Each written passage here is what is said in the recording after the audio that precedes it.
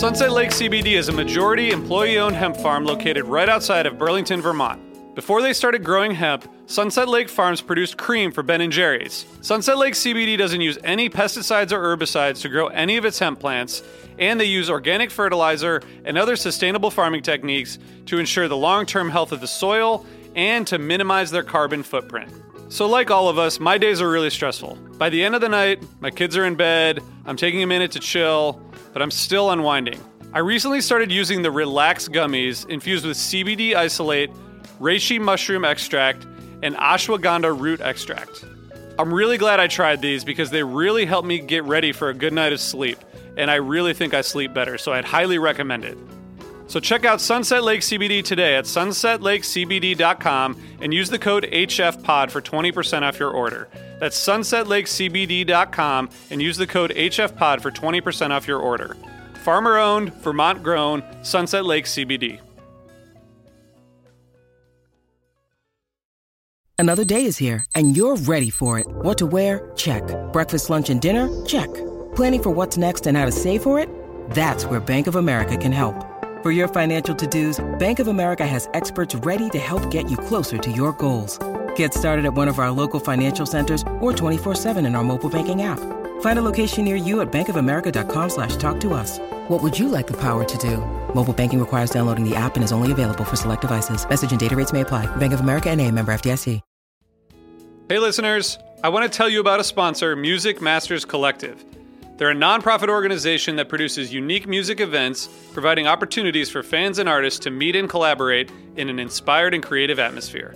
Every week, they host different events, all with the opportunity to learn from world-class musicians like Oteil Burbridge, Trouble No More, former members of the band, Milk Carton Kids, Nikki Glaspie, Bill Frisell, Sean Colvin, and many more.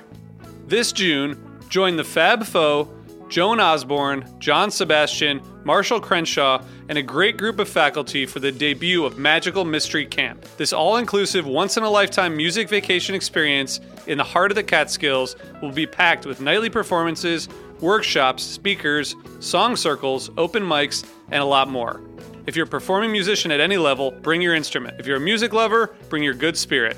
It's an amazing experience for individuals, friends, and couples alike. Registration is open, spots are filling up, so check it out soon. And scholarships are available. Check out magicalmysterycamp.com/helpingfriendly to learn more. Osiris.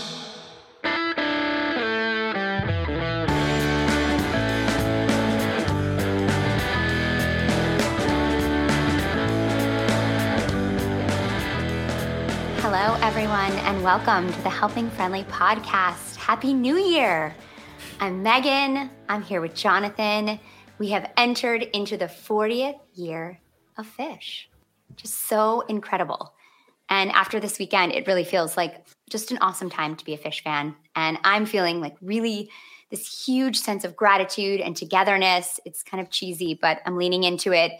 I was talking to Jonathan before we went live, and it was I was crying during the Show of Life encore on New Year's Eve, and I was listening at home, so I can't even imagine what it was like in the room. So Jonathan, I'm so excited to hear about the show because you were in the room on New Year's Eve, but I'm getting ahead of myself. Yeah, just Jonathan, a little. A little bit. I'm skipping to the end and we haven't even started yet. Jonathan, how are you?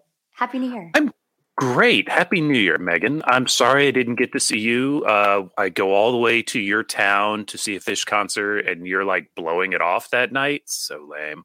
What's up? I know. It's so lame. I can't imagine why you might have been tired. I know. Well, it wasn't the tiredness. I had plenty of energy. I would have kept going despite my lack of sleep, but family called, so I had to make the trek up. But I did get to see 2 nights, and I am really happy with the shows that I saw and still kind of rejuvenated and glowing from that experience. It was just a phenomenal weekend of music and just community, so it was pretty awesome. Yeah, lots of great music. Kind of... I don't know if surprising is the right word because it's Phish and Phish tends to deliver for New Year's. I know we did like last year. We did spend a whole lot of time talking about New Year's shows and MSG shows and all that stuff. And I think the consensus was that like they usually do pretty well. Yeah. I think that happened here. Yeah, and they also do well at MSG, which we also talked about a lot last December. And yeah, they deliver there. And I feel like they had something to say about just who they were and who they are at MSG and who they deserve to be. So I thought that this weekend was a real statement. And it was really exciting. I think they gave us what we were looking for. So I was at home, as you say. I just saw the fourth night, which was pretty good. Spoiler alert for anybody who's not caught up. But I think the big thing to look at is how they came out and played 4 complete shows. Of course they did, but I think 4 distinct shows as well. Mm-hmm. They're quite different. Every morning I looked back at the show if I hadn't listened live, and I didn't listen to most of it live because of things in life, just part of why I wasn't there. And I felt pretty good about what I heard. And that's after the first night, after the second night, third night, and on the train home after the fourth night, I felt pretty good about that one too. So, overall, what's your sense here? Without doing final takeaways or whatever, maybe, but. Yeah, I think it was a really, really, really strong run. I think it surprised a lot of people.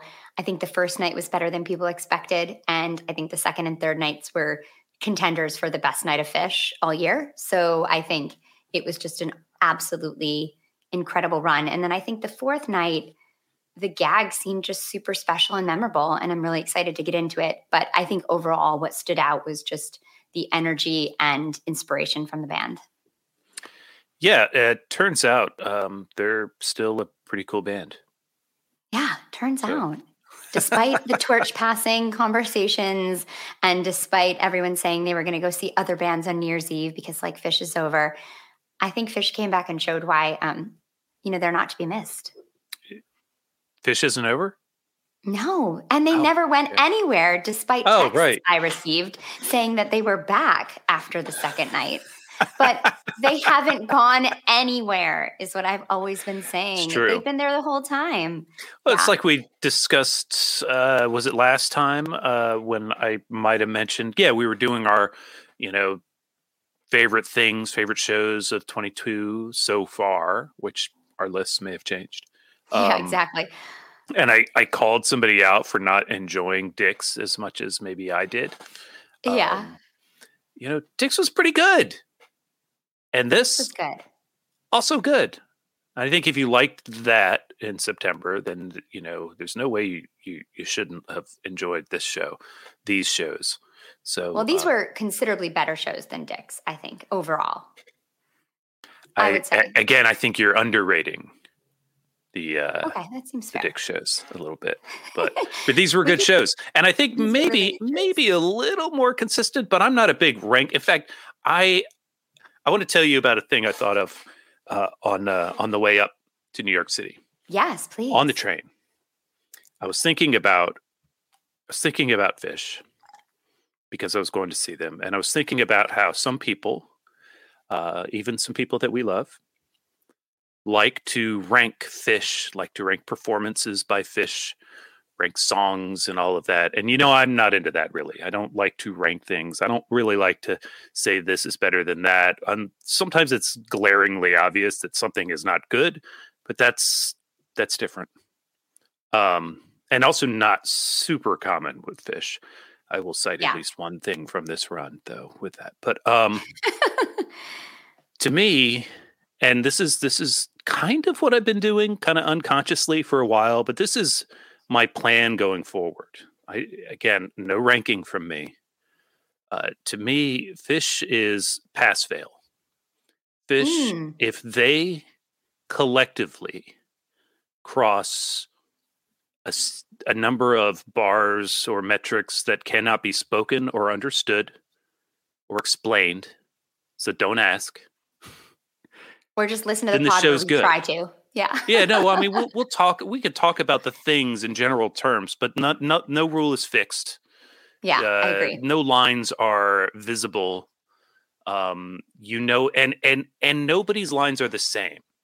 Yeah, And that's the it's thing. not like So an everybody exact else can apply scorecard. this way of judging, or enjoying is probably a better word, because that's what it's for. It's not about judging. It is about enjoying Phish. And some nights you may come out and not have enjoyed it, but if they're improvising, jamming, having fun, you're having fun, playing good songs, some combination of these, and some, if you put them all on their own individual bars of a bar graph, you would see some days this one's higher and some days this is higher. And it doesn't matter if it accumulates to a good show in your heart, that it's a good show.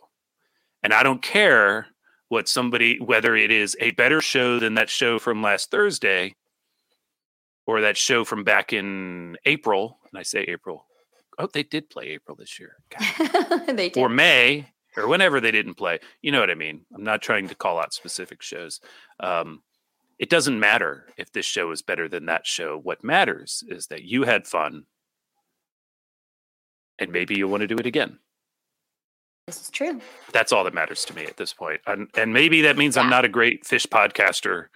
I'm okay with that. You still are. I don't aspire to that. perspective. It's just a thing I do. No, it's perspective. And I actually talked about that in the review that I wrote for Phish.net about the 1230 show, in that for me now, I appreciate Phish in a way that I never did when I was young and saw the kind of the golden age of Phish, right? I saw 95, 97, those years that people talk about are like the best years of Phish, but I didn't appreciate it. I like how you skipped over 96. I mean, I saw the most Phish I've ever seen in 96, teasing. but it wasn't I know you a great did. year. That's why it's super funny that you skipped it. But the best year probably in my Phish life was 96. Like that's when I had the most fun, so it just goes to show you. But I do think that I appreciate it. And a lot of people in our community, I think, appreciate the music now and the experience in a way that they didn't when they were young, if they were going to see Phish when they were young. And that's just something I've been thinking a lot about. And it made me really feel just really open this weekend, because I think my first night that I saw on the 29th was so strong that it's like I couldn't go into the 30th being like, oh, at the show, I hope it's awesome, because I just saw an awesome show the night before. And I think it just released me from these expectations that we usually have in a way that was like totally freeing. And then I could just go in, and turns out they played a killer show on the 30th, but I was cool with whatever happened. Like I was just going to dance and have a good time. And it really made a difference. And I'm going to try to keep that with me. And I think that's kind of what you're saying too, Jonathan, is that like, it is. Two things. One, our good friend Brian from Attendance Bias Podcast has a comment here. A lot goes into better though. And this is kind of what I was saying, but he adds an element that I didn't mention. So he says song preference, jamming amount, expense, socializing, etc. And I want to say socializing is big. I go to shows by myself, not infrequently, or I'll go to shows with friends and then end up by myself for a lot of the time. And I really enjoy that. But also, I really enjoy being with a good crew, which I had on New Year's. God bless the Pog family, Birdman, Pie Guy, Scotty, Crazy Dave, etc. I'm not leaving anybody out intentionally. It's just the list is really long. We had a big group, and they were all awesome, and it was so much fun. The other thing I want to add is I was finishing my dinner, my pre-show dinner on the concourse. So it was the moment I'm on the concourse without a mask, and a guy comes up to me and says, "Oh, you got any, plans, expectations? What do you think's going to happen tonight?" And I was like, I don't remember exactly what I said, but it was my usual kind of thing about no expectations. They're playing really well. I imagine they'll probably play really, really well. What's up, Benji? And his name is Will Rubenstein. And he said, "Hey, I really like listening to you guys on the podcast." And so I'm saying hi to Will right now. Awesome. Well, and because that's kind of goes to what you were saying. It's expectations will ruin a good time anytime. So beware. Totally. And I have to say, one of the best times I had socializing this weekend was we had a happy hour, Osiris. at the Bar Moynihan, which is the new spot, the new Pensy, the new place to hang out before the show. And it was really great. And we had so many people come by and just get to meet so many people that I have known on Twitter and just people that, I've been wanting to meet. And it was super fun. And I just appreciate everybody that came by. And it was great. We also had a really cool event with Relics Magazine that we did on the 29th. So we were at their studios. So Eggy, right? Eggy there. Yeah, it was awesome. And Eggy, they were such nice guys. Amazing to see them just really close up in this small environment. And we had an awesome little crew watching, and we got to do an HF Pod recap with the editor from Relics, Mike Greenhouse. And then we got to interview Eggy, and they played like an hour and some for us. It was great. And they had Marlo that all into Melt. an afternoon before a show. Didn't you have a concert to go to? It was so tight, Jonathan. I got into town at 11. I grabbed things, ran over, had some lunch, went to the studio, it was frantic, but it was super fun. The whole weekend was crazy, but so fun. So thanks everybody that supported all those things and watched the Twitch Relics show and came to the happy hour. We appreciate it. It was really fun. Awesome. So should we talk about these concerts? Let's do it. Right. Let's start with This is going to be interesting because night one, I watched a lot of it from home, but not all of it. But I've listened to it. So we should, and I listened to it driving through Virginia into the mountains on Thursday. So a really good focused listen. So why don't you take us there? Yeah. So set one, night one. Of course they opened with Buried Alive because I'm not there and I've never seen that song. And of course they opened with it. I was just like, thank you. Perfect. But really, this is the perfect opener. If they open, I've said it a million times. They open the show with it. It's going to be a good show. They open a run with it. Look out. I agree. There's one exception to the open the show rule. We all know it. We'll leave it alone. Good example, though. This one, Buried Alive, kicks it off. It was a nice version. I will say that Wolfman's Brother started slow. And I don't mean like, I hang on. I'm not here to shit on it. I'm just, I'm working up to that. No. Okay, good. It started slow. It started notably slow. And my first thought in hearing that was, and this I heard, by the way, I didn't hear this live. I was listening to this in the car on Thursday. I think I texted you when I heard this.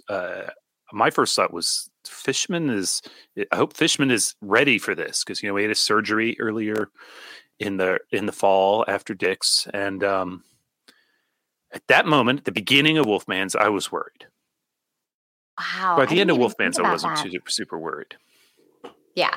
You never really have to worry about Fishman, at least not in the rest of the run. It was incredible. I actually thought the Wolfman's tempo was maybe intentional. It was just so funky, and I thought it was super cool. It had this very relaxed feel, almost like a 97 feel to it. I was into it. I really liked it. I thought the rest of the set was strong too. We've got Maze, Sigma Oasis into NICU, really well played Steam, Tila, which is always special. And I know there's always a bunch of people in the audience that are waiting to get their Tila, or haven't heard Tila since 93 or 94 or something. So I feel like anytime they play Tila, it's just a special moment. The best cool down song. And then this Stash to Split Open and Melt. And all I could think about was you, Jonathan, when I was listening to this. Honestly, this is for you. These two songs, I just think so much about you when I think of these two songs. So I want to hear what you think. These are things I've talked about all year on the show. Buried Alive is something I always talk about on the podcast and have for years, and how it tees up something. And obviously a lot in the past year, I've been talking about Stash, and including the last episode, Stash was Open and Melt.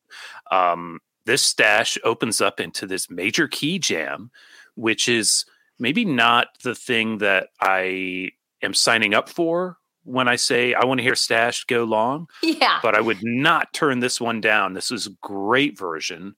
It really gets out, goes up, major key, as I said, peaks hard, and finishes nicely.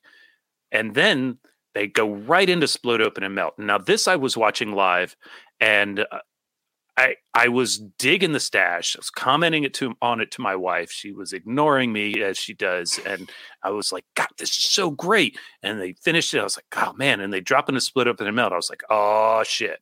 And I guarantee there's at least a percentage of this. The MSG said the same thing. Oh shit! Here we go, and it got dark and weird, and that's what it's supposed to do. Which is just how you like your split open and melts, right? Yeah. That's my shit. I mean, that's your shit. So it was so awesome to hear that. I just thought about you and I knew you were so happy. I also just think this combination is such a power move. I don't think it's ever been played back to back, and they are just so powerful. I don't know, at least not in a very long time. If only there were a way to find out. Yeah, if only we could look that up. We're going to go to the charts, but why don't you tell us about for everybody watching at home, we got the first half of like a page rig rundown too, which was very cool. Those I think those have popped up on YouTube. So if you were at the shows or not paying attention, get out there and check it out. Did you know that was going to happen? I didn't know it was going to happen, and all of a sudden it just like popped up, and I was like, "What's happening?" He's just so adorable. And they've done those before. Yeah, and with Trey, remember Trey? We gets that weird eyebrow smile thing in his that everybody remembered. And they're really cool. And keep doing that. I want Fishman's next. I want to hear Fishman talk about his drum kit. Yes, that would be so fun. I would love that. Maybe he'll do the next one. That would be great. That would be great. I don't even know anything about drums, nor do I play them, but I want to hear Fish talk about his drums because I imagine he's very into them. And just funny. Anytime Fish talks, I feel like it's always like hilarious. He always says something funny. Yeah, so that would be great. So then set 2 comes up, and we've got Free into Wave of Hope, into It's Ice, into Leaves, into Simple, to Plasma, into Twist, into Hood. And then an encore of Esther, 46 Days. I remember my friend who was at the show texted me after, and she's like, I don't think they have anything left to play. Like, I feel like they played every major song last night. And it's like, of course they do, but they were dropping some pretty big bombs like the first night. The Simple and Hood on the first night is kind of like, okay, it's big. Yeah, no, it is. And this one, like, Free is good. You can tell they're there to play. Didn't go long. Wave of Hope, that one's pretty good. This is my jam of the night for sure. There you go. Yeah. So it's a rager. I really love the transition to It's Ice. Incredible. It's a true transition. You start hearing Trey kind of lean into it, and then they go without no ripcords. It's really beautiful. It's like not forced at all. It was interesting when they started with Free. I thought, is this going to be one of those awesome 4.0 Frees? Because I feel like we've had some that have just been so good and interesting. And it wasn't that. It was well played, but it wasn't that. And the Wave of Hope, though, I mean, this song is just, I don't think there's any song with a better batting average. It just always jams. And this jam was interesting throughout, really, really great, pretty jam. And probably the only one that I've returned to since then from the whole night. The only thing I've replayed. Well, that's not true. I played the Stash and the Split Open and Melt. But beyond that, those are kind of the 3 things that stood out to me from the show. I think the set stands well as a piece. I mentioned the transition to It's Ice. Leaves is, I think, well placed. Good Simple rolls nicely into Plasma, into Twist. And then Harry Hood to close. How can you go wrong?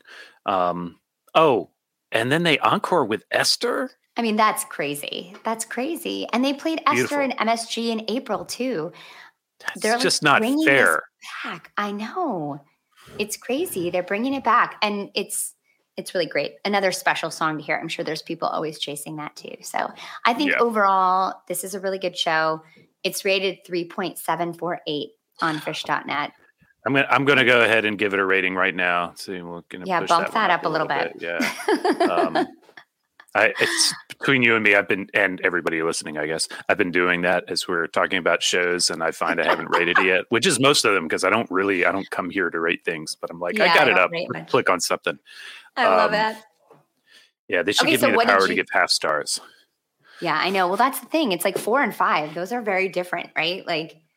Right. It's a hard, yeah. 5 is a pretty hard. strong absolute, but sometimes if Yeah. I see something really underrated, I will go high, but Yeah. try not to. Yeah. I mean, I think that there's an argument to be made that night 2, 12, 29, 22 could be a 5-star show. This show, I thought, was fantastic.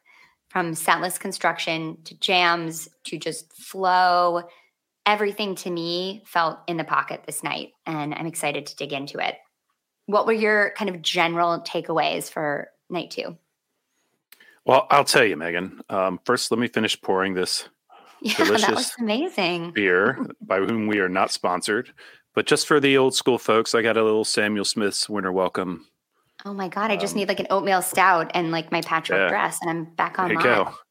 Cheers. It looks beautiful. Cheers. This is a good show. I mean, yeah, you can make that case. The rating is high, and it's deservedly high. Fluffhead with a jam. 22 minutes. Again with this jam out of Fluffhead. Unfinished, but okay. And then into Your Pet Cat. Outstanding. Love it. Love it. Good bathtub gin. Into Hey Stranger. I'm a little mixed on that particular song, but cool. Same.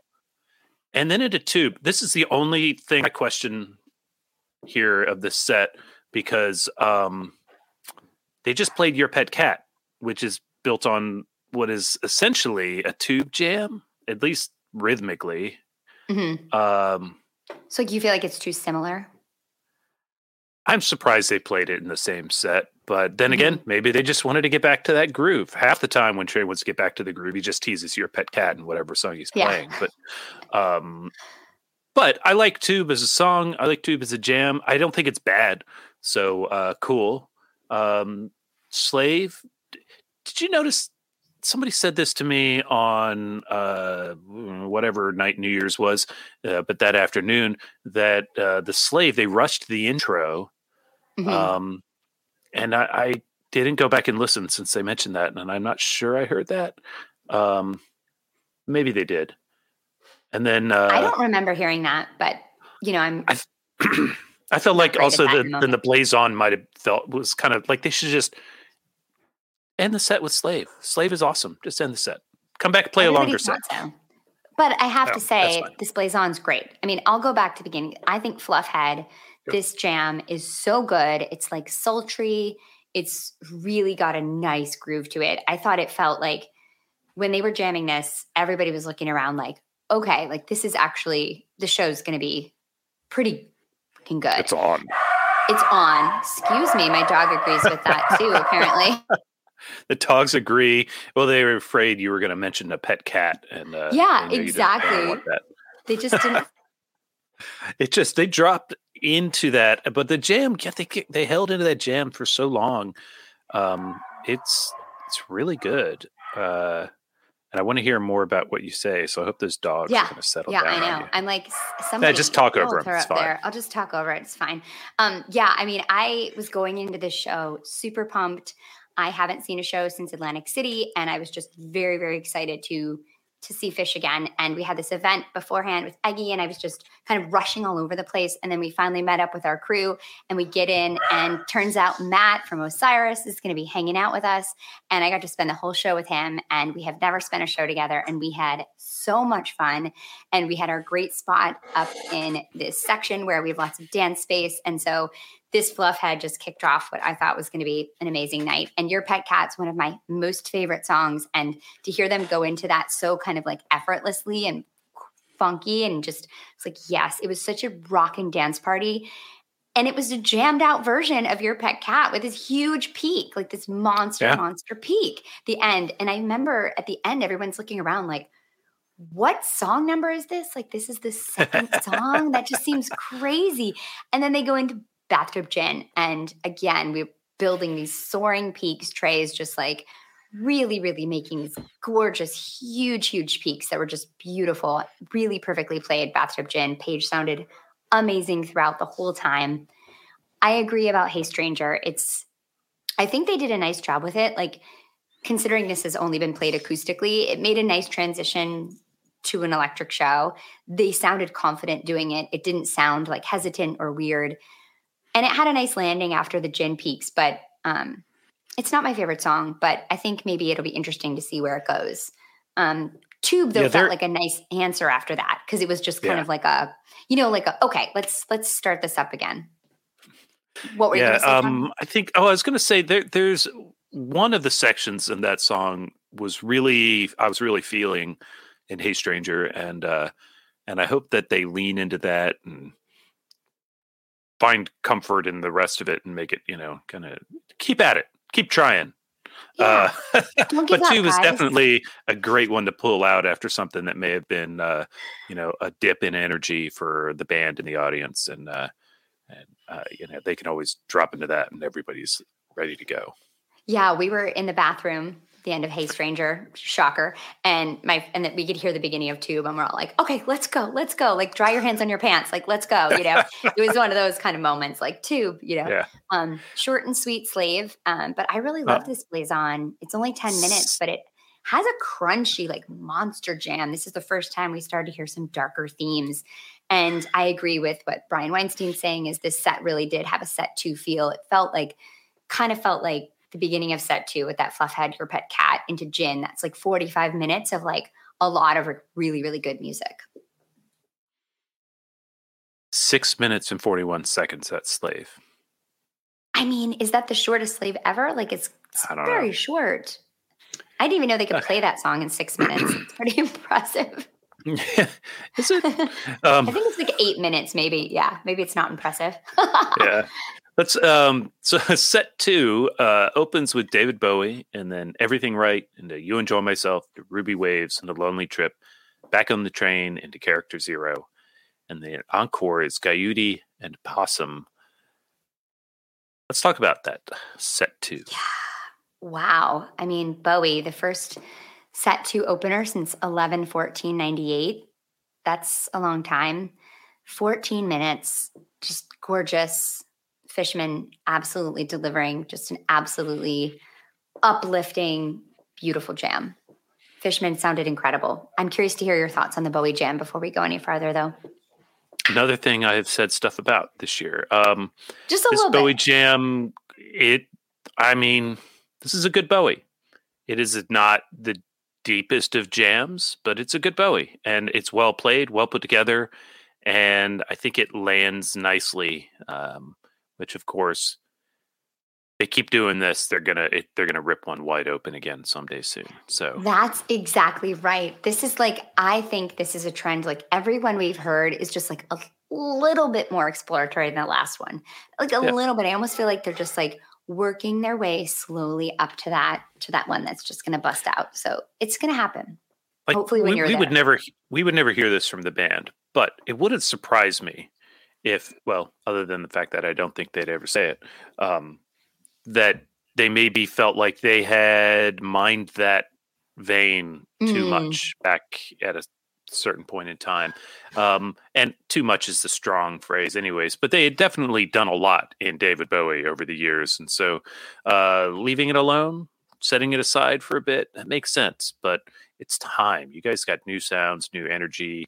Yeah, Jordan is correct. The Alpine Bowie was great. We talked about that in the last episode, I believe. I think I did. Yeah, this is a good one, and let's keep it going. And then they play Everything's Right, which, speaking of songs with high batting average, right? Absolutely. And this is a unique, expansive jam. Made me feel like I was underwater. There was just this kind of bubbling feeling to it. I love this song. I love when they play it. I feel like it always leads to interesting places, and I thought it was really well placed here. I was not expecting Yam to come next, though. I really wasn't. That surprised me. I think it's great placement. I like the jam and Everything's Right. I think You Enjoy Myself right here is really good. I think I might have dozed off on the train or wherever I was listening to this part of this set, but I remember Ruby Waves. I know I played the set through. I didn't just go to Ruby Waves, but I don't really remember anything unique or in particular about this You Enjoy Myself? Do you have? Well, yeah, there's one unique thing in that they didn't go back to the instrumental jam after the vocal jam, which the first So time a they standard haven't done unique that. thing. Yeah, a regular yam. And it was interesting because RJ came up and joined us during the second set in our spot. So RJ was hanging out with us during the set, which is so fun. I love to spend shows with RJ. And he turns to me right when yam started and he's like, I'm going to go to the bathroom during the vocal jam and I'm going to be back for the like when they re-pick up the instrumental jam. And I'm like, I'm going to do that too, because that is a really, really good idea. And we both did that. And then we both came back and there was no instrumental jam after, but that's fine because it was still a short vocal jam, which is what I really want. But yeah, it was a well-played version, nothing great, but they've played it. This is the 6th time since they played it at Rock Lidditz, the last like fake New Year's. And this is the first time it didn't have that instrumental jam after the vocal jam. So maybe we're back to like regular yam now. Like, who knows? You never know. It's normal days once again. Exactly. All is back to normal. Yeah. And then Ruby Waves. I mean, yes, please. Another song that just always they find their spot, you know? Yeah, it's pretty consistently a ripper. I think the one at Raleigh wasn't particularly long, right? Mm-hmm. There was one at Raleigh. This one goes about 16 minutes. There's a Heartbreaker jam in there. I guess it's more of a tease, not really a jam. It's really just Trey going at it, but it's a pretty shreddy version, really high energy.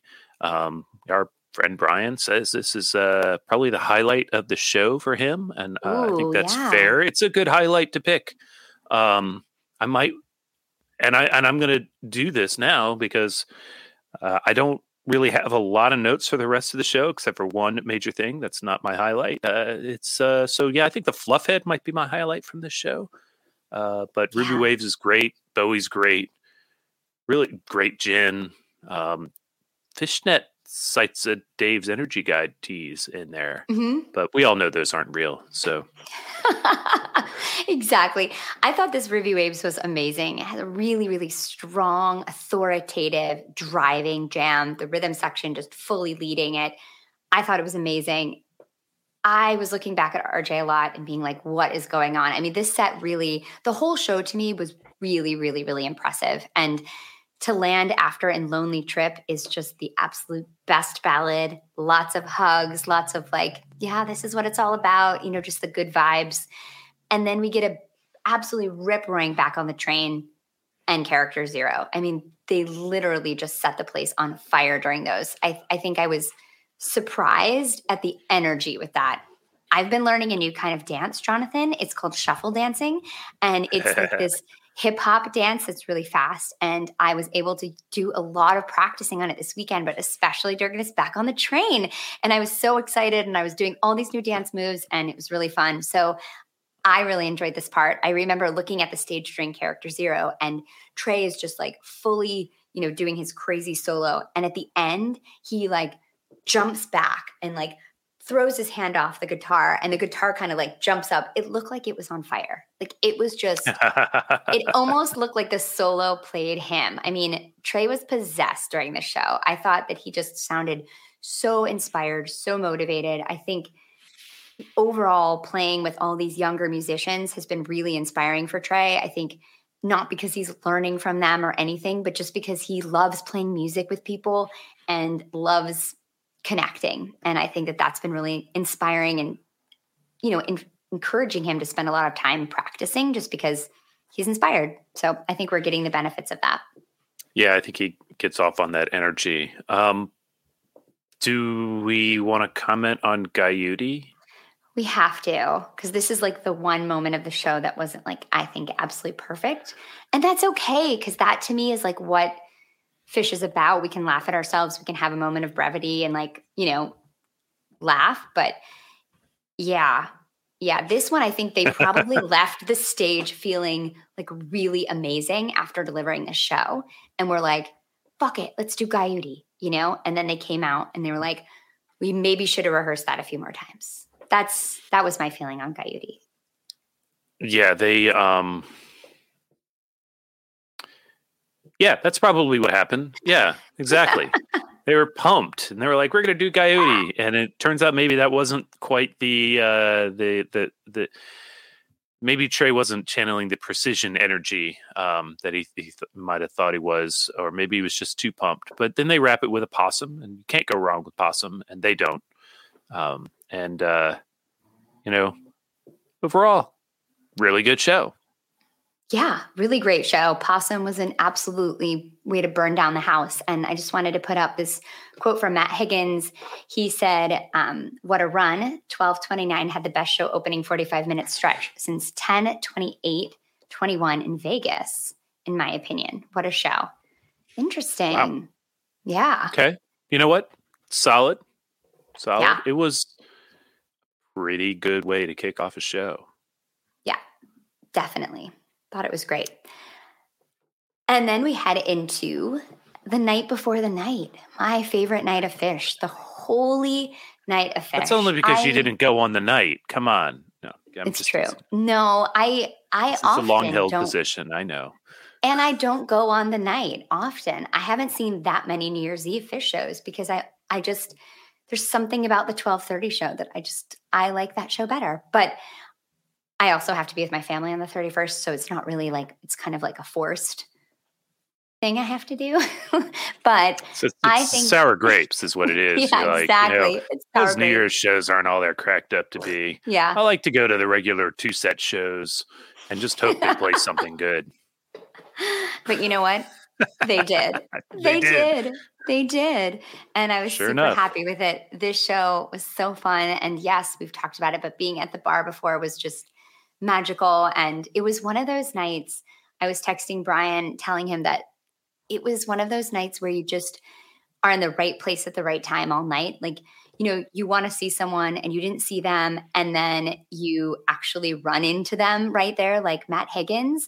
I just ran into him, even though I hadn't seen him right before the show. And I was like, Matt, it's Megan. It was just one of those nights where I kept running into people. I was in the right place at the right time, or you'd like get lost from somebody and then you'd magically find them. And it just felt one of those nights when everything seemed to be working out really well. And we have a listener who, No Man's Jams, that says 12:30 is the psychedelic celebration of the year. I didn't know this, but I'm super on board with that. And that makes a lot of sense to me. And I also like your name because No Man's Jam is my thing, which we're going to get to talk about in a minute. Yeah, I don't know, though. I mean, if 12:30 is your psychedelic celebration of the year, then what are you going to do on the next night? You got to go like extra hard. So be careful how those things stack up because, January 1st comes around no matter what.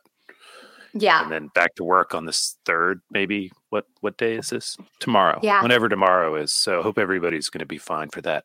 But yeah. I don't want to talk about that, Jonathan. I really don't want to talk about going back to work tomorrow. Yeah, I just learned my son doesn't have to go back to school tomorrow. Son of a bitch. What's up with that's not fair. I got to work. He gets another day. So not cool. Anyways, let's talk about this first set. Down with Disease into the MoMA dance. I knew you were loving this. Pebbles and Marbles, Theme from the Bottom, and Reba, the Howling, Foam, Antelope. I mean, were you exhausted by set break? Dying. I was actually exhausted 14 minutes into this Down with Disease. Like, not even. This Down with Disease hit so hard. I thought it just totally delivered. I love this as an opener. I just think it's such a power move. And I turned to my friend and I was like, I don't know if I'm going to be able to keep up. Like, this is a lot. This is a lot for me. This Down with Disease was like galloping this jam. And again, on the backs of Phish and Gordon, like they were just completely delivering this super, super awesome jam.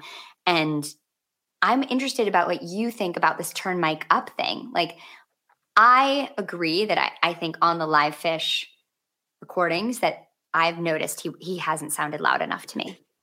In the room, I didn't feel that way, but yeah, when I was in the room, I was right behind Mike, so I had no trouble hearing him. So yeah, proximity helps. I hadn't really noticed a big problem on my live Phish, listening to it through my my phone because I account for the fact that you lose a little of that here and there just from compression and whatever. I've heard people commenting on the live streams, and I didn't watch them. Like this night, No, what did I do this night? 12:30. I don't know what I did. I hung out with my family or something ridiculous like that.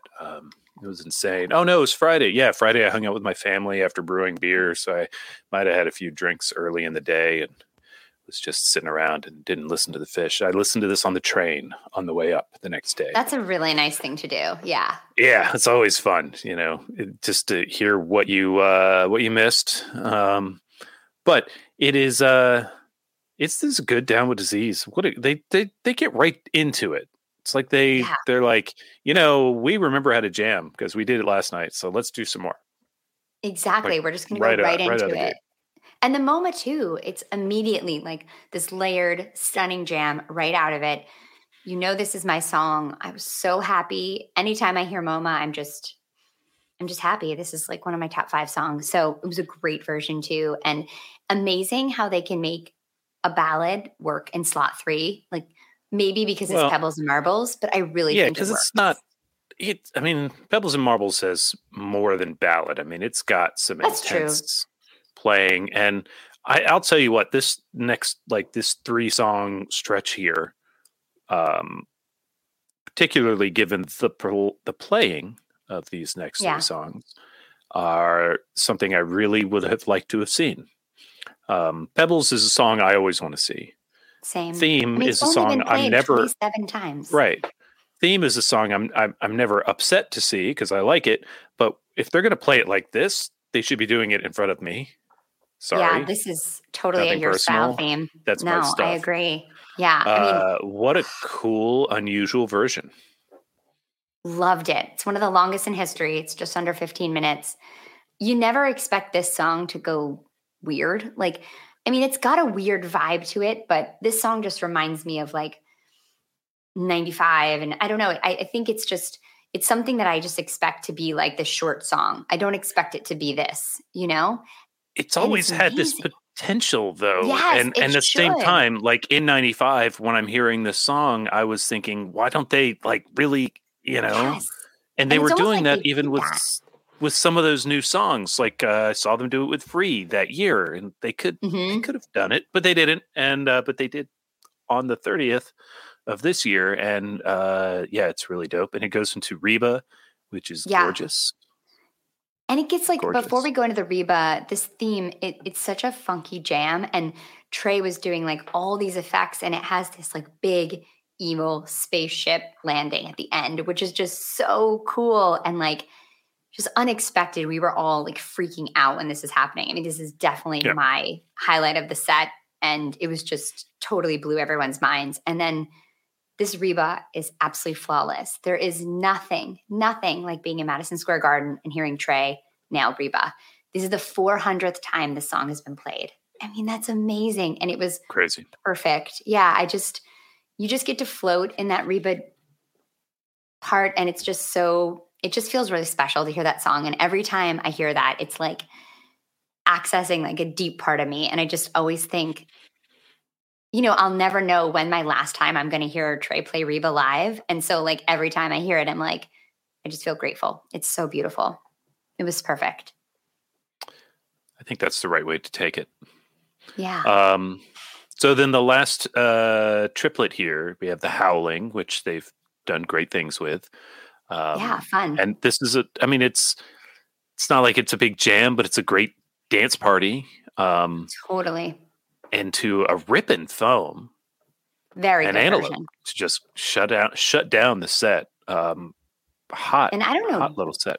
What was going on during Antelope, but people were going crazy. The crowd kept going nuts. Like it was just this energy surge. The crowd just kept like responding, and it would just, I don't know. There's something about this Antelope that just really built up, and the crowd was just like whipped up into a frenzy. I have to say, I haven't felt the energy like that at MSG in a long time. It was like really through the roof. Those 2 nights, the 29th and 30th that I was there. And this Antelope, I don't know what was going on, but it was the perfect set closer. Everybody was just like, wow, at the end of that. It was great. Awesome.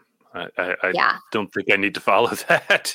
And Will Rubenstein.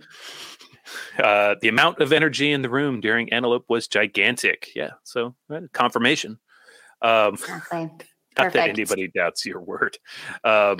Set 2. We don't really need to talk about this. I mean, there's only just a few songs, and I don't think it's really important in the canon or the weekend. No Men and No Man's Land, Golden Age, first cover of the run, Sand, If I Could, I Always Wanted It This Way. Megan, do you have words for this set? I do. This is the best set of the run, and I always wanted it this way.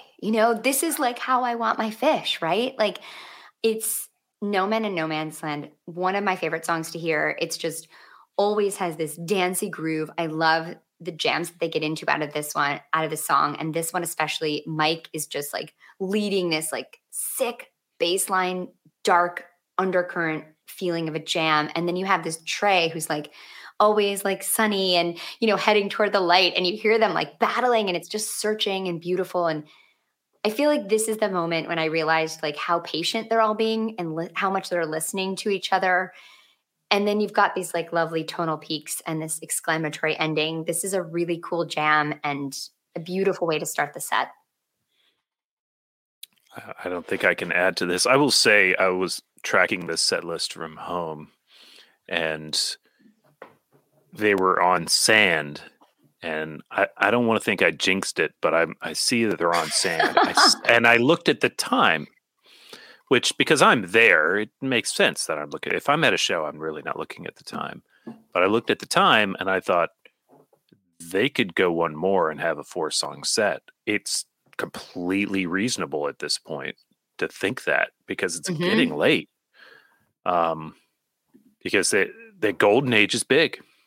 Yeah, it's really big. The Sand is big. And also, let's just say, almost equal in time and duration.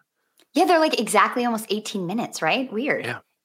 And a beautiful landing into If I Could. But backing up on, with respect to the Sand, I'm pretty sure that our friend Brian Brinkman sent us some comments. We haven't really touched on his comments too much. Oh, yeah, but, we should. He said of 1229, it's the most fun he had with Fish all year. But of this Sand, he says he feels that it is some of the best jamming of the year, showcases maybe something of a new direction in his mind. What do you think? New direction? I mean, great jamming, unquestionably.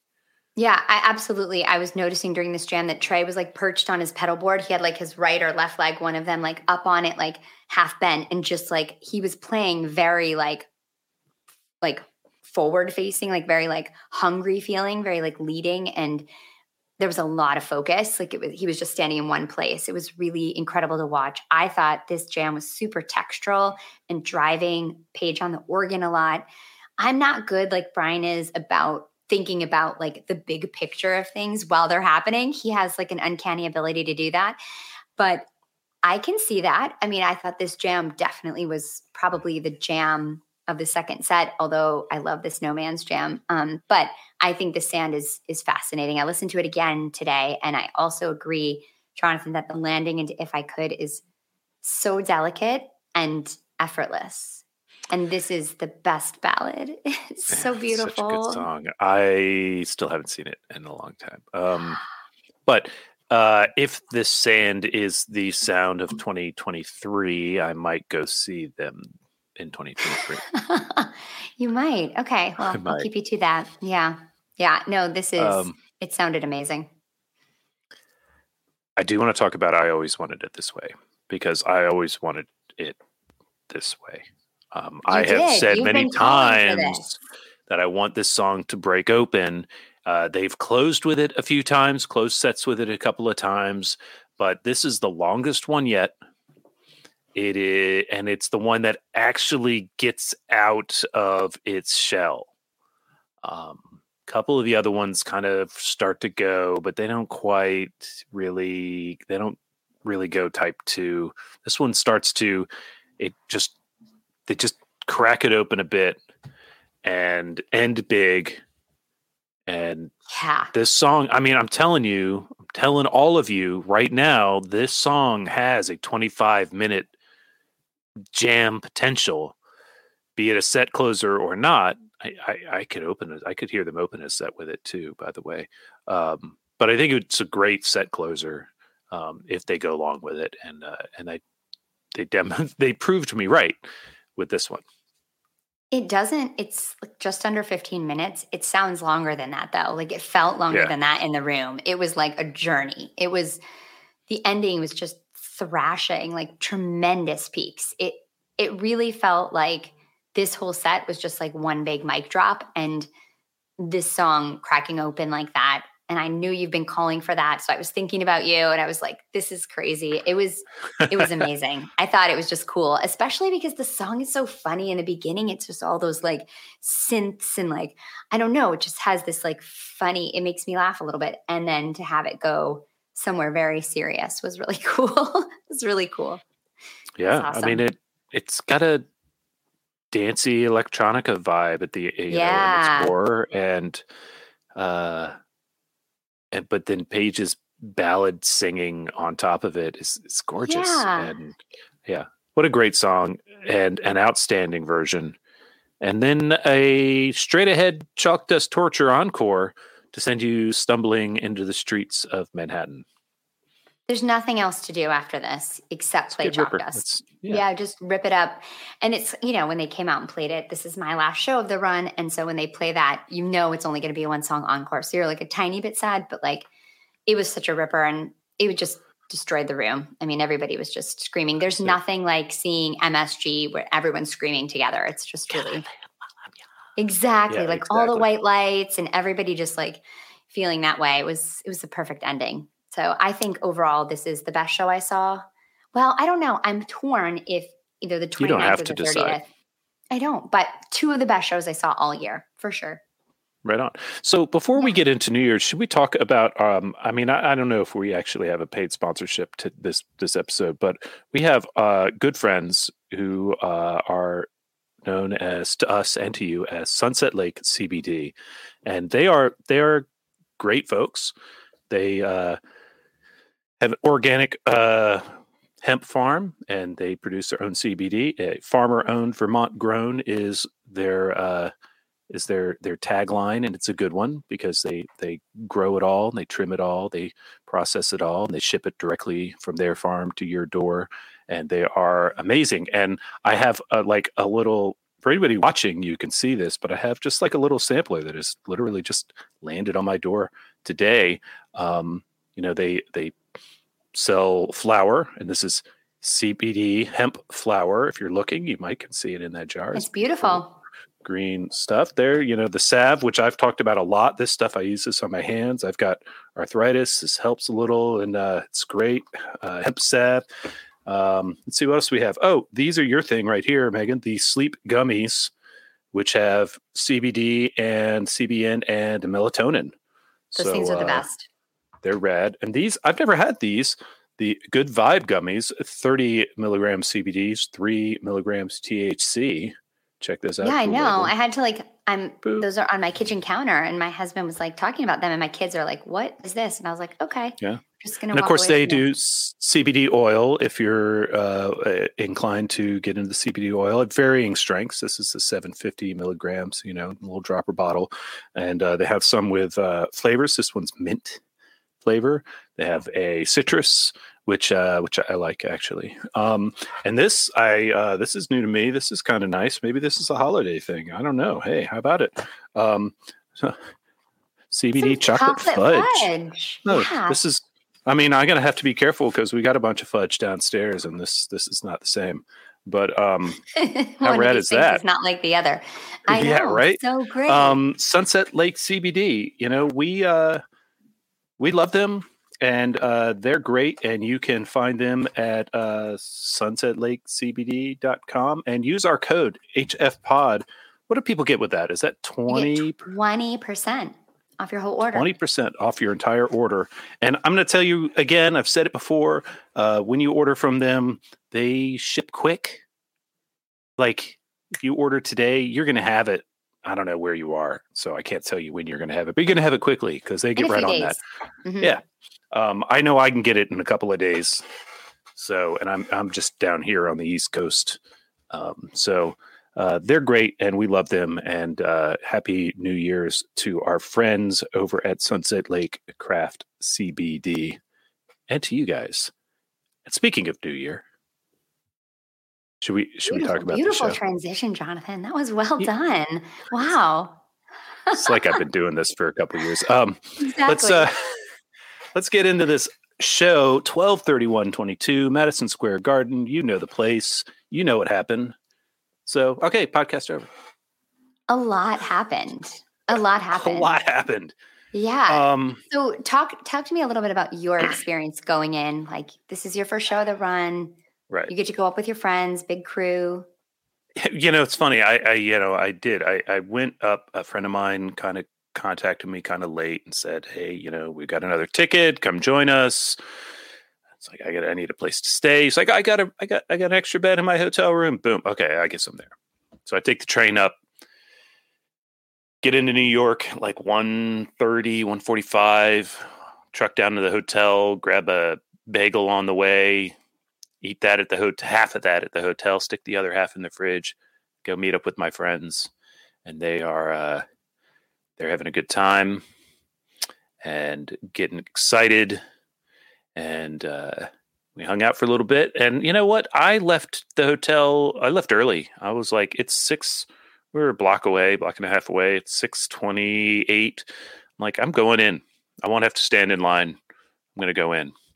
And left almost everybody. Walked over with Crazy Dave. What's up, Dave? Walked right in.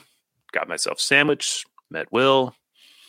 Had a good time getting ready, got psyched. We were sitting behind the stage, real close. Like I was in the second row behind the stage in the corner at 111, if anybody knows. Nice. 111. I right like those behind seats behind Fish the stage. and Mike. I love it At back MSG. there. Yeah. And we noticed right away that they had risers behind the band, which, are not usually there. And we could see certain other elements covered in cloth and some things back there, some colored guitar instrument type gear and stuff like that. Give us some inkling. We could see the box, the cube. Maybe it was the 9th cube. I think that's time fair. travel after all. It's one of those cubes hanging up there above the screen. We could see Trey's green platform and started to formulate a little theory about what was going on. It really came together before set 3 started. But I want to say I really love that they had that platform up the whole run, and they had like a mannequin up there, so you could see someone's feet, and like it looked like there was a body up there the whole run. It was really funny. Right. Yeah. So cute. Set 1 opens with Tweezer. Like we knew Tweezer was coming, right? Yeah. Set 1 is, like talking about what's happening, what's going to happen, what are they going to play. Of course, this was all the talk before the show back at the hotel and whatever. And it's like, well, Tweezer's pretty much a given. So is Mike's song, maybe? I hope they don't break it up. I know I said that. I was like, I hope they don't break it up. If they're not going to play Hydrogen, just don't even play Mike's. And some people got frustrated with me for saying that, but I mean it. That's a consistent position of yours. That's a consistent position of yours. Yeah. And we do all kinds of things with it, but just get the Hydrogen in there. And I called for Say It To Me Santos, and I had a little debate with Gavin about, he hates Santos. And I was like, dude, it's basically a Character Zero vibe. Just go into it like that and you'll be fine. It's a silly song. It kind of rocks, a lot of shouting, a lot of sounds, enjoy it. He seemed to have fun when they played it. He was right in front of me. Anyway, so Tweezer, they come out and they played Tweezer, Megan, to open the show. It was really good. It was a good little jam. I mean, we were looking for it, as I say, but they came out and they really did it. And it was 14 minutes. So it wasn't like super long. I feel like there should be, I haven't gone back to listen, should be maybe some kind of arrow after Tweezer and Haley's Comet. I didn't feel like it was like full stop and the new song, but maybe I was just in the moment. But Haley's was cool and definitely had a great segue into Set Your Soul Free, which I did not see coming. And it also kind of stretched a little, as we kind of expect that song to do, right? And we were rocking. Let's just be clear. We were not alone in this. You can really feel the floor move at the back there. You could feel the venue kind of, and we were riding the groove of the room, and they went into Rift. And I had two thoughts when they went into Rift. One was, I hope they don't fuck this up. And the other it's always what you think when they play Rift. Me too. It's just like, oh God, do good. And the other was, fuck yeah, Rift. And so they played Rift, and it was great. It was great. I have no problem with this Rift. And then in Cavern, okay, kick ass, Cavern, we're rocking. And that dropped us back into Tweezer. I love the second Tweezer. Right. So let's talk about that, because they drop back into Tweezer, they play the riff, and then they boom, deep. They're in it. It's like, you know what this song is. We don't need to mess around. And they didn't mess around. So it's 6 minutes long, and only, I don't know. I didn't track the times, but they're in it. They're in Tweezer proper structure for 20 seconds. They're just this is Tweezer, by the way. Boom. Weird. Yes. It's amazing how they can do that with Tweezer. It's so great. I love it. And then Shade. Love Shade. Love Shade. Beautifully placed, I think. First real ballad here of the night. And really nice, tender version. And then Mike's song. And this is a straight ahead Mike's groove, right? Yeah, nothing's extended, no real jams per se. But I Am Hydrogen was beautiful to see. I don't think I've seen 10 of them. Despite all of the thank you, Perp. Despite all of the Mike songs that I've seen. And this one was really good. The last peak, Trey really kind of leaned into the swell. Yeah. Turned it up right on that note. And it's, killed me. And then slamming the weak pug. And we threw down some more. And I think a couple people were like, set's over. I was like, yeah, it's a little over an hour. We got a schedule. That's what I said. Yeah, I got a schedule. This is going to happen. Yes, we could have all danced for another hour. Some of us, this guy, might have needed a break. So, I thought this was a really, really good set, though. It's funny. Outstanding set. It's really good because I listened to this set. I was out with my family for dinner, and so I came home just in time to see set 3. And so I listened back to set 1 and 2 the next day, and it's funny because during the Haleys, I found myself tearing up during that line, what is the central theme to this everlasting spoof? Because it's just a great line, but it also just resonated with me about how, you get into Phish because you like the music and it's silly and it's joyful and it's fun. You go with your friends and it's a good time. And you're partying, right? And and it's just like this everlasting spoof, right? It's just like this big joke, this fun thing. But then it's just become so much more than that with this, the way the community's grown and how it's so interconnected. And now we have all these inside jokes, and it is so many things are just one big joke to us, which is why it's so hard to explain the gag tonight, right? Or so hard to explain so many things about Phish because it's just so layered and connected and insidery. And that line just hit me so hard, and I just thought just got me in my feelings. So that was my takeaway when I listened back. But yeah, I thought the jam in Set Your Soul Free was awesome, and I again love that second Tweezer jam and just the classic mics. The Weekapog sounded a little bit slower to me, which is good. I like it that way, but I know some people don't. But I thought sometimes they play it so fast you're gonna sprain an ankle. And I don't like that because I don't know how to dance that fast. I'm trying to learn, but I don't know yet. So I appreciated it. Yeah. They, some of my friends were confused by the duration, but I think honestly, they would have been confused by lots of things at that hour. So, I just told them it's cool. They'll be back. Hang on. And they were. Keep it rolling. Yeah. So what did you think of set 2? We've got a Santos opener into 2001, Kill Devil Falls, Mercury into Light, into Waste, Drift While You're Sleeping, backwards down the number line. So they opened with Santos. I'm down with that. It's fun. 2001 was such a good drop into 2001. We were ready for it. We were hungry for it. And it was good. It was, not 10 minutes long, but nearly. And so we really got to spend some time in there. There was a couple of bits that were a little unusual, and a good unusual. I haven't gone back to re-listen to this set. But they found their way into Kill Devil Falls after the peak. And Kill Devil Falls has a little jam. It's a good little jam. I really enjoyed it on the night. I look forward to going back to it. I will not be going back to this Mercury. Megan, so tell me why. Yeah. Yeah, tell me why. Why aren't you going back to this? I feel like Trey lost his place there.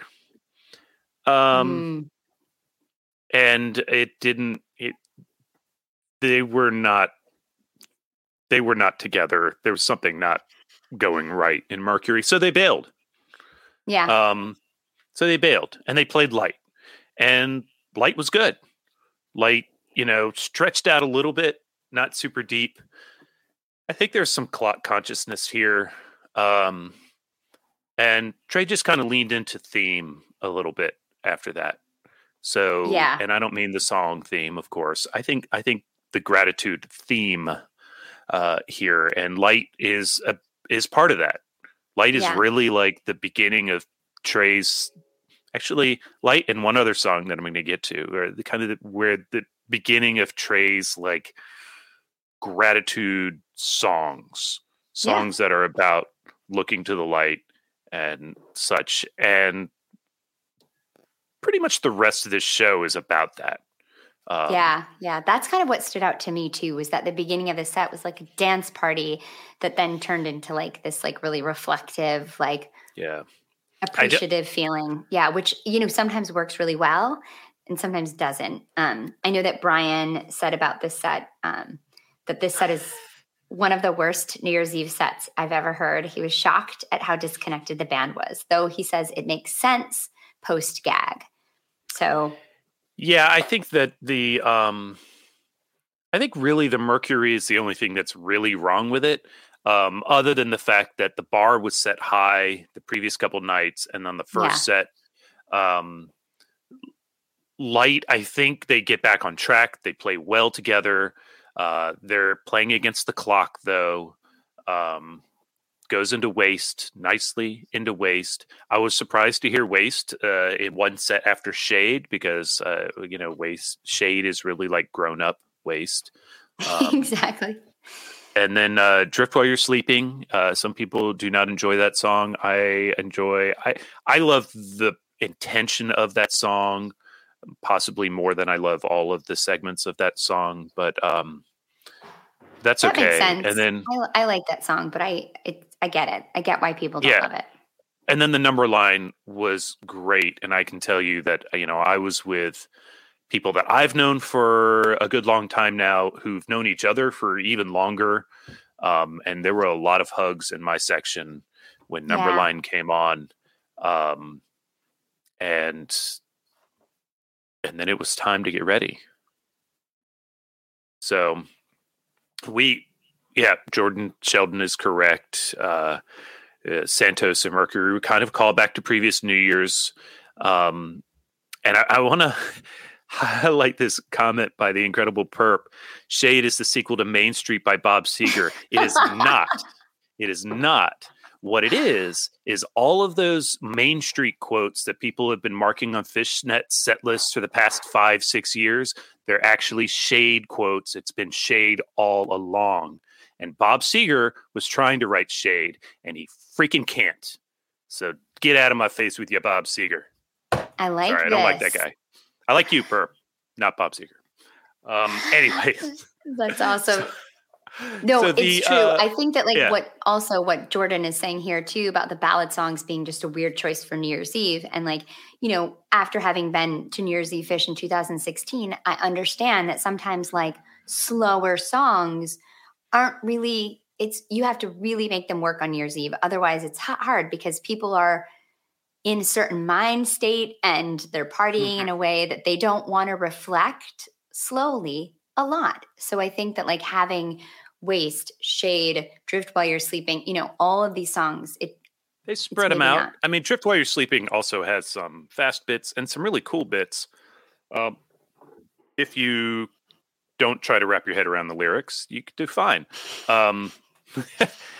Depending on your state of mind, if you know what I'm saying here. So, but yeah, so the break comes on, happens, and they immediately get to work prepping the stage and moving things. And we're sitting in the, right there at the edge, of the behind the stage. We could see all of the action, things like they're not uncovering everything, but they're getting it ready. And then they move the thing in the place with the big switch. And they, and we see people over here. They're a choir. Holy shit, there's a choir. But wait, there's some guys who they look like barbershop quartet. There's a band. You could see them before. We could see people in the wings. And like, and I sat and I explained to Pie Guy and Birdman, my good friends. These are just really epic names. I have to stop. That's just, they're pretty epic. Do you have a nickname in this group? Before we move on, do you have a nickname? Well, in this group? These are handles from a message board, right? So they have real names. What was your handle and your message on the I'm Road board? Jimmy, so they all call me RJ, which is especially weird when I show up to a room. Yeah. So, anyways, not important. Okay, sorry. So was we're watching. To me, but okay. It's okay. We're watching this, and I explained to them. I mean, I make this all up, and I'm the sober guy in this group. Like completely. And I'm like, oh, so what they're doing is they're calling back to all the previous Halloweens. They'll do like the little Bohemian Rhapsody, and they're going to do, this, and they're going to talk about the platform, and they're going to, and I just kind of just spout this BS for 3 minutes, 4 minutes. And they're like, right, that sounds great. That would be amazing. Okay. And then they did it. Then they did it. Amazing. I haven't I've listened to this, but I haven't watched videos of it. I'm waiting for Fish to release one. If you look at videos of this, and if you look behind the stage, behind Mike and Fish in the corner there, you see a guy in a blue t-shirt. There's a girl in a pink dress right beside him. Those are my friends. I'm wearing a dark colored shirt right behind them. You probably won't see me, but you can see them. You might be able to. They spend a lot of time in that section because they have the person on the trapeze thing, like the mockingbird. Yeah, well, that's just to my right. So so there's a lot of time on the camera. But, you got to watch it though because it's such a spectacle. Yeah, you've got to. Yeah. But anyways, how do I break down? I don't think I can break down all the action, right? No, it's too much. They start playing Ghost, and for the Telegram guys come out and they do their thing. They play Ghost. Bohemian Rhapsody with the singers was amazing. And they changed the lyrics to Bohemian Rhapsody. Like we're all singing along, but then they changed the lyrics. That was really cool to like Ghost. That was really cool. That was so neat because I remember I was at that New Year's in 96 and I just had a crazy experience that night. And I was like alone because my boyfriend got kicked out of the show. And so I was alone on New Year's Eve, like when they were singing Bohemian Rhapsody, and I was just like crying my eyes out. So when they started playing that, I was like, okay, well, here I am in like a better state of mind and I can enjoy this time. But no, I thought it was great. I think the whole concept of this, going back in time and Trey saying that he wishes he could do it all again. And then, first of all, trying to do them like by highlighting certain ones, like on the time machine thing, it splashes like 95 and then it's like 09 and 13. And then how, the wombat breaks the time machine. And then it just is all over the place. And everybody starts coming from all these different New Year's. And that was just such a fun, exciting thing. Was it a wombat? Or was it a little squirrel? Wombats don't have tails like that. I don't know. Had I don't a know what a long-ass wombat tail. looks like. Oh, they're cute. You got to Google that when we're done. It's Okay, so cute. I will. I thought it was a wombat. Interesting side note: when they poop, it's cubes. So really, okay. Well, so Jordan's telling me it was a squirrel. Okay, thanks. Yeah, there you go. But yeah, so without getting too far into it, the band comes out along the sidelines over on Page side, and I could see them walking. And I saw my friend Greg when I was watching the band. He was straight across. I looked straight past Mike out to the floor. There he was, probably with a great crew. Shout out to those guys. And Old Lang Syne, the Wilson thing with the guy on the platform takes his uniform, the jumpsuit off, and he's Tom Hanks, and they do the Wilson thing. The big inflatable volleyballs with the Wilson face. One of them landed in my hands for a second. No way. That's awesome. And I looked at it and I threw it behind me. Never saw one again. That's awesome. You're welcome, whomever. I could have kept that. But I didn't. And yeah, it's fine. I don't need stuff. I have a lot of stuff. And then let's see. I think the naked dudes coming out of the cake was probably the most hilarious bit. And when they started coming out, we were just falling out laughing. And then they boogied down. That Carini was great. They were dancing like crazy. They came to the back and danced facing us. And weirdly, it was like we were down to just the naked dude dancers, but also the two hot dogs stayed out the whole time with the naked dude dancers. Just so you know, it's not quite noted up there. But yeah, it was so fun. And New York. And then, let's just drop back into Tweezer a little bit. Really? Okay, cool. And then they fell into Caspian, and Pie Guy hates Caspian. He's one of those fucker pants guys, He's and he sits down, and I start laughing at him, and he gets right back up and says, "I'm just kidding." And I think he even had a good time during that.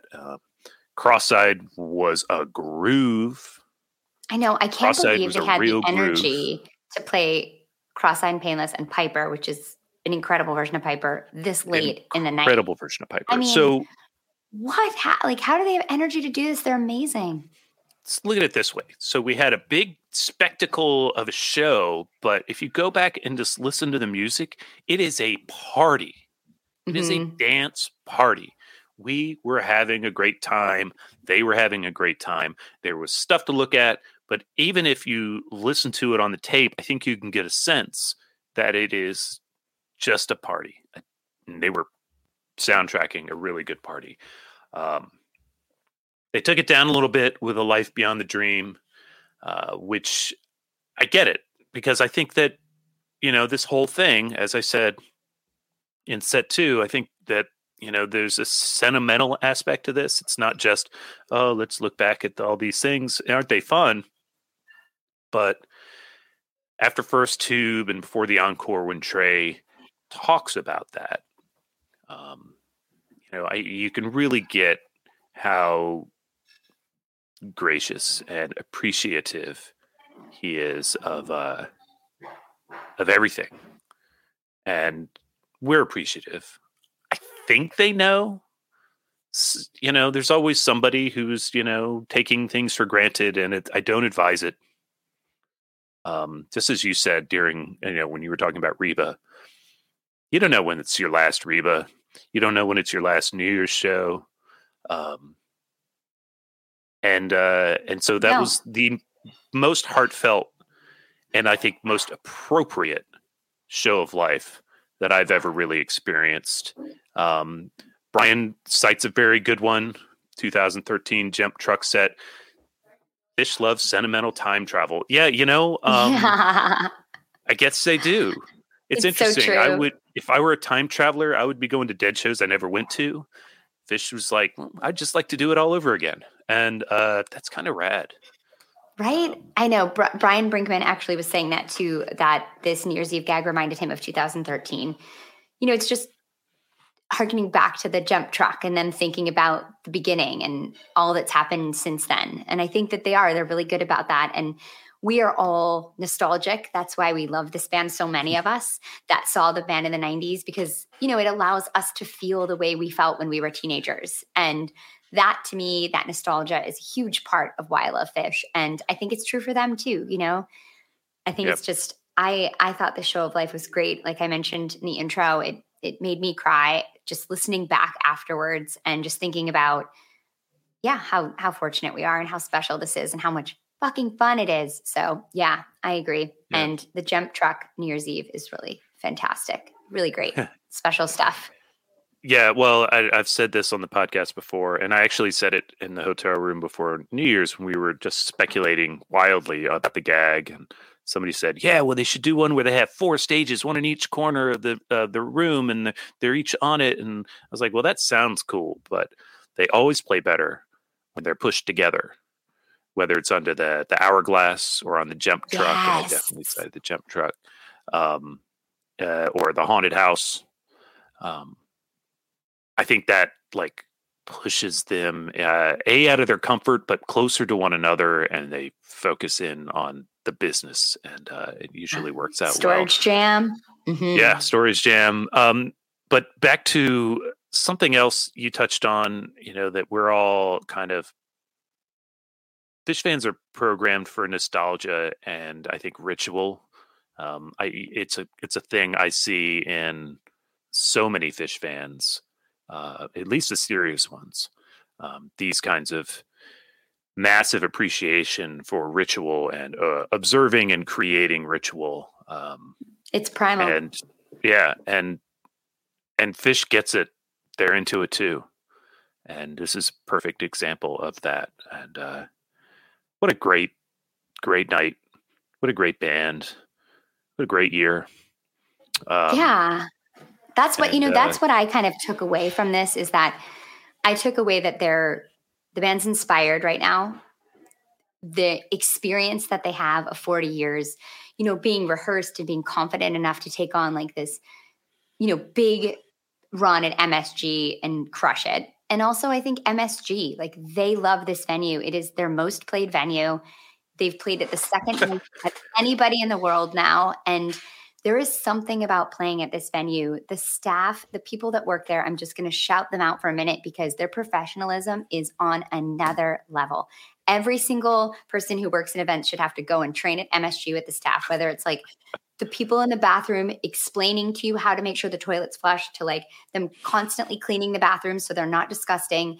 There's everybody that works concessions. They put the things down out in front of the water fountains so that don't end up with, floods. No other venue could figure that out. Come on. I mean, it's like they've thought of everything, and they're constantly trying to make the experience good for the fans. And they love it when we're there. The people that work there always say to me, you're our nicest crowd. We love when you're there.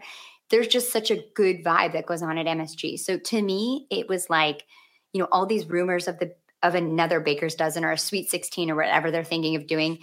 It made me think that it's true because they came out and they were like, you don't want to miss us in this place. You don't. And let's add to it a couple more things before we wrap this up. The lights. Everybody knows at this point that Kuroda designed the lights for the Rangers. And so when Phish is there, he controls all the lights in the room. And I mean, they even had the lights around the box seat portals. Those were awesome. That was amazing. And now they have the Skycam, which is swooping in for the video stuff. Come on, this is hockey game coverage. And so even the people at home are getting the benefit of this special relationship. And I know people are talking on social media about the MSG Entertainment facial recognition stuff. And I get that, but I'm not in a lawsuit against MSG Entertainment, so I don't expect they're going to stop me from walking in, and I intend to do it again, maybe this summer. Maybe. I know that I'll definitely be trying to go to as many as I can, and I'll squeeze as many of you in my house as I can fit. How about that? Save a spot for me. You got one. All right. Amazing. Well, we did it. And thank you so much to everybody that was in the chat. It was so great. So many of you I saw this weekend, and that makes me so happy. And those of you that I didn't get to meet, I hope I'll meet you soon, maybe this summer. And yeah, we'll be back next Monday. Jonathan, this was awesome. Thank you. It's a lot of fun. Thanks, everybody. Thank you, Megan. Thanks, everyone.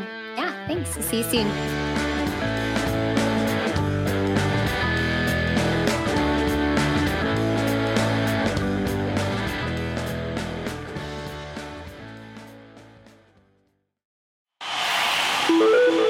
Osiris. Ever wonder what a punch from Elton John feels like? Or how you'd cope with having turned down the chance to be in Nirvana? Or what signal Keith Richards gives when he wants you to get the hell out of his hotel room? Fans of Too Much Effing Perspective don't have to wonder, because they've heard these exact stories and a jillion others on our podcast. I'm Alex Hoffman, former tour manager for Radiohead. And I'm musician and comedy writer Alan Keller. On the TMEP show, we get guests like Nancy Wilson from Heart, Jeremiah Freites from the Lumineers, and Modern Family's Julie Bowen to tell us things they may have only shared with their therapist, clergy, or a TMZ stringer. So join us on Too Much Effing Perspective. That's EFFING Perspective. The only podcast you crank up to 11.